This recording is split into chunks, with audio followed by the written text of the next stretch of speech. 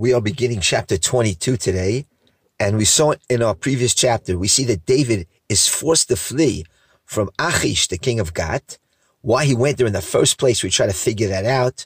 What we know for sure is that it did not work out at all, and David is forced to flee once more. And let's see where he lands. It says in verse 1, Velech David misham, v'yamalet el me'arat Adulam. So David left from there, that is, he left Gath, and he went to the cave of Adulam. And notice it says, it doesn't say that David ran away from Gath or escaped from Gath, like it was written before when he ran away to Gath.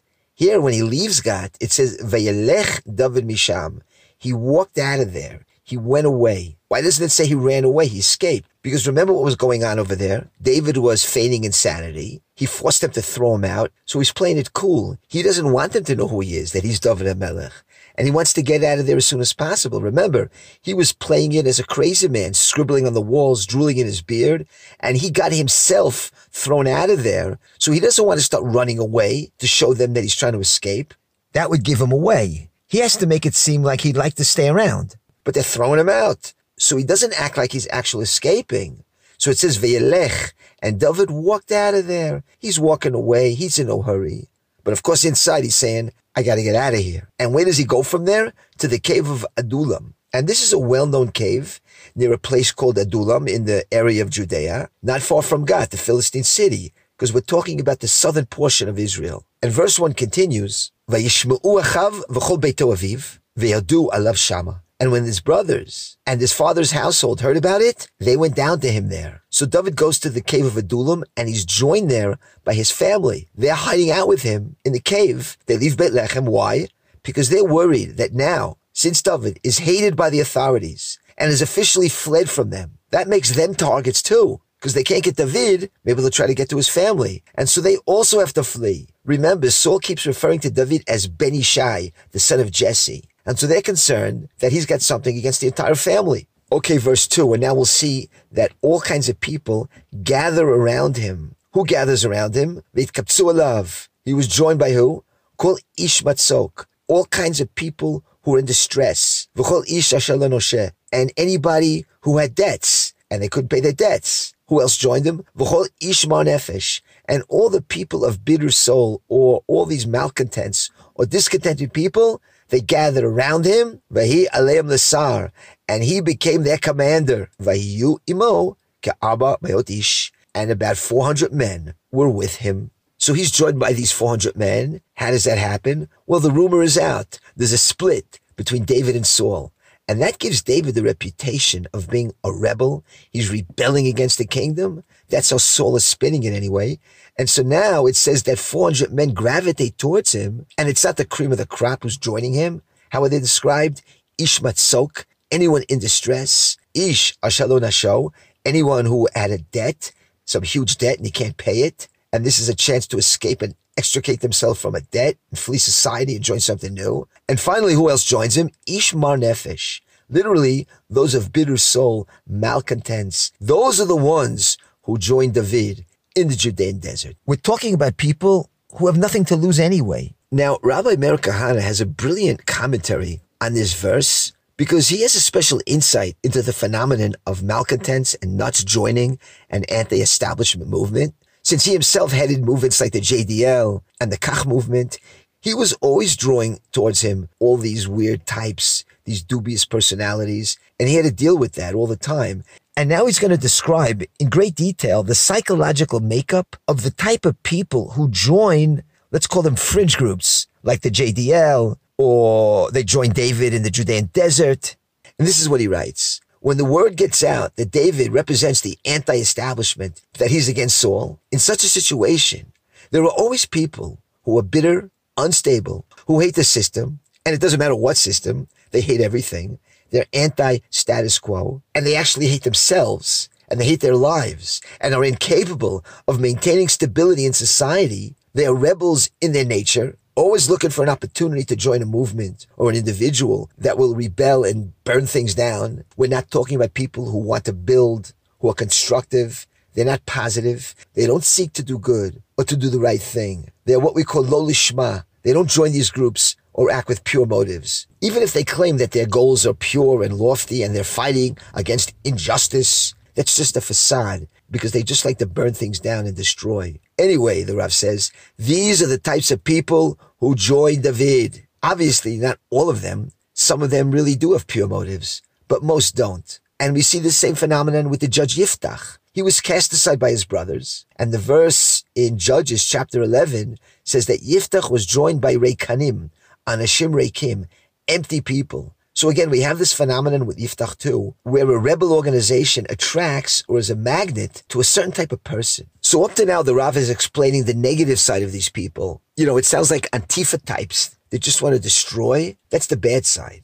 On the other hand, the verse continues, Vehi aleim sar, but David became a commander over them. So the rabbi says, David agrees to be their leader. He really has no choice. He needs guys. He needs help. And Saul maybe will let up on him and stop chasing him if he's got people around him. But it's the very opposite. Saul will now see David as a more serious threat now that he has this mini militia around him. The verse says he has 400 men, which is a serious number. It's the nucleus of an army. And now the Rav will go into the positive aspect of these 400 men. It says that David was a commander over them.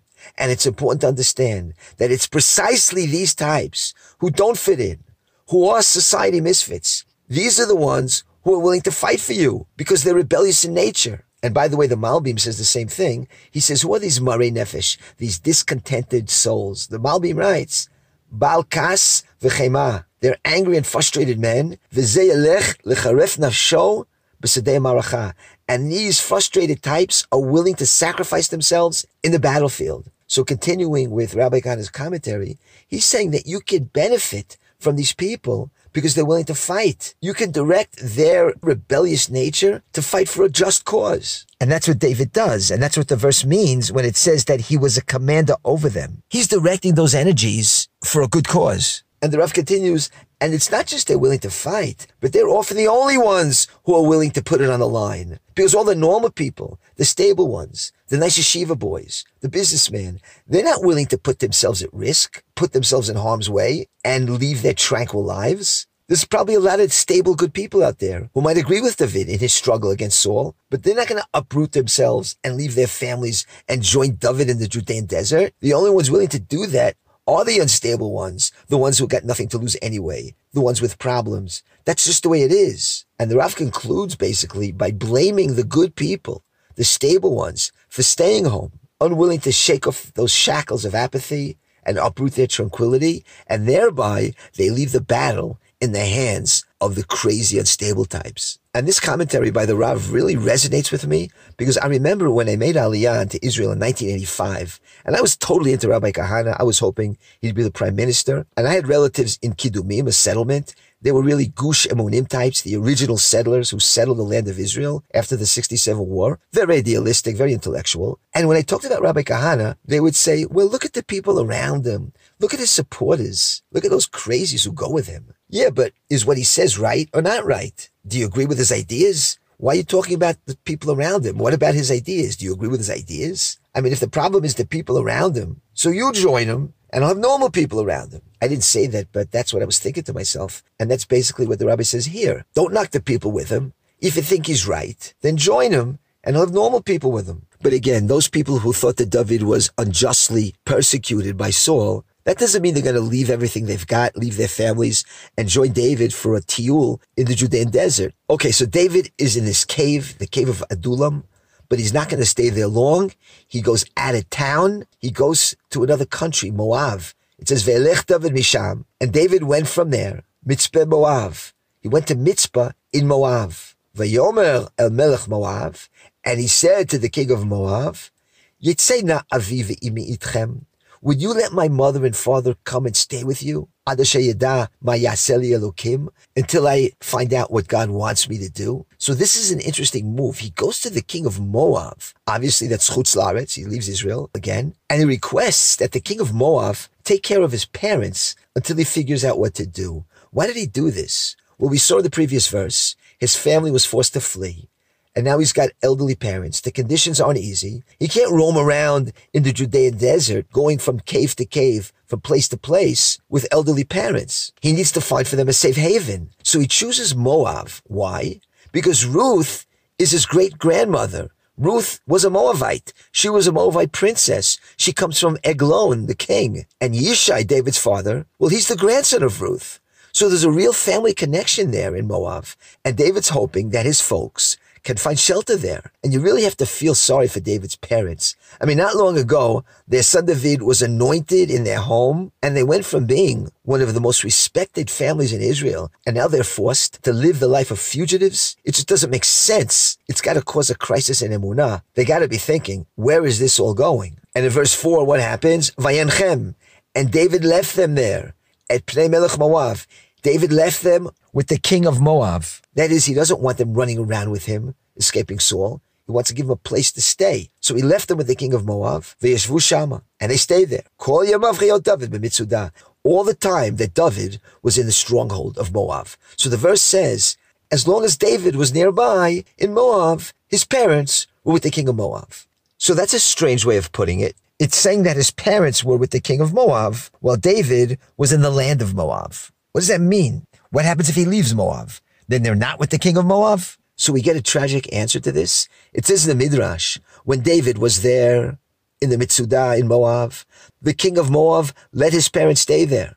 But the moment David left Moab and went to his next stop, the king of Moab slew his father, mother, and brothers, with the exception of one brother who escaped to Ammon, where he was saved by Nachash, the king of Ammon. So like we said, since David was descended from Ruth the Moabite, who was a princess from the royal family of Moab, the daughter of Eglon, David felt that he could trust the king of Moab because he's like a distant relative.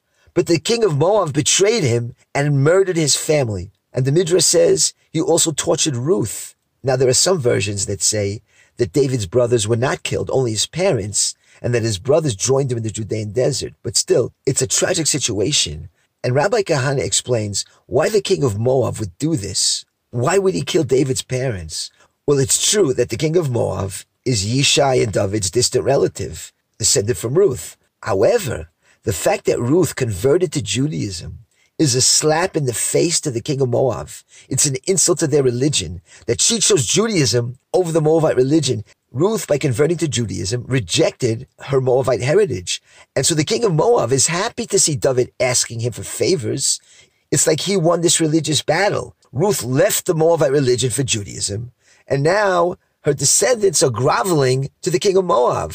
And that proves to him that his religion is the true religion. So he murders David's parents, Ruth's descendants. For him, it's like a sanctification of the Moabite God's name, God forbid. And that's why he kills David's family. And David isn't going to forget this. He's not going to let this go. And we'll read in Shmuel Bet in chapter 8, which is all about the wars of David, when David's on the top of his game. He's not only going to defeat Moab, he's going to torture them as revenge for what they did to his family. But we'll get to that when we learn Shmuel Bet. And all this is so tragic, and David has to be thinking, do I need this? I thought I was anointed king. My life would start to get rosy, and it did at the beginning, but look how miserable and tragic my life has become. Okay, so let's get to the next verse, verse 5. Vayomer Gad Navi el David. And then a prophet comes along. His name is Gad, G-A-D, God. And he says to David, Lo teshev b'mitzudah. Don't stay in the stronghold. That is, get out of this stronghold in Moab. Get out of Moab. Lech ubata lecha eretz Yehudah. Go instead to the land of Judea. Ve'elech David. So David left. Ve'avo Yar Chareth. And he went to the forest of Chareth. So the prophet tells him to leave Moab, go to Judea, and David does that. He goes to this place called the forest of Chareth, which the verse says in the land of Judea. And the Radak and the Arabanel explain that this is a good place for him. He'll be with his tribesmen from the tribe of Yehuda, and they like him there. And it's a sign also that eventually he will be king over the tribe of Yehuda for 7 years in Hebron, eventually. Now we're going to see he has plenty of enemies in Judea too. There's no shortage of stinkers and formers amongst his own tribesmen, people who are jealous of him, but that's where Hashem wants him to be. According to Rabbi Kahana, what happened was this. David was making a big mistake in the first place by going to Chutz La'aretz, leaving Israel. First he went to the land of the Philistines, which we saw was a disaster. And now he goes to Moab. So the prophet God tells David, what are you doing outside the land of Israel? go to the land of Judea. Go return to the land of Israel, Eretz Yehudah. And so we see from this that it's not so simple for a Jew to leave the land of Israel, even if he's in great danger, even if he's starving.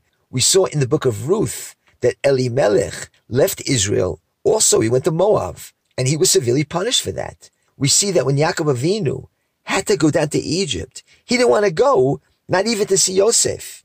Hashem had to force him to go, as it says in the Haggadah of Passover, that Yaakov was anus al pi dibur. He was forced by Hashem to go. Now, it's true that Abraham did leave the land of Israel for Egypt because of the famine, but the sages say that the famine in Israel was so bad, it was a one-time thing, it was short death, and it was allowed for Abraham to go to Egypt. But the point is that leaving Israel and going to Chutz La'aretz, it's got to be a last resort, not a first resort. Now, David will eventually leave Israel because he'll have no choice, but it's going to be a last resort after he did everything he could possibly do to stay in Israel. But it became impossible. Saul relentlessly was hunting him down, and only at that point, when there was no choice, he was allowed to leave. And even when David leaves Israel later on, technically he's not really leaving Israel, because the land of the Philistines, where he runs away to, that's actually within the borders of Israel. It's just not under Jewish sovereignty. So if you're going to have to leave Israel, at least go there. But again, not as a first option, only as a last resort, because a Jew must do his very best to live in the land of Israel. And this is especially true for the Jewish leader, a private person. Like in the days of Elisha, Elisha told the woman to leave Israel because of the famine, and that's what she did, and that's okay. But when it comes to a leader like Elimelech, who was a judge, when someone like that leaves the land of Israel, even during hard times, that's a chilul Hashem. And so that's why in this verse here, Hashem sends God the prophet to rebuke David to get out of Moab, get over to the land of Israel. Okay, so that's the first 5 verses of the chapter. And now the narrative is going to jump over to King Saul. What's going up with him? Back at the ranch, what is Saul doing? Well, he's plotting to kill David. What else? And nothing will stand in his way. And we'll see in these next verses, Saul is going to make a speech to his people, which will lead to the murder of the priests in Nov. Another tragic episode.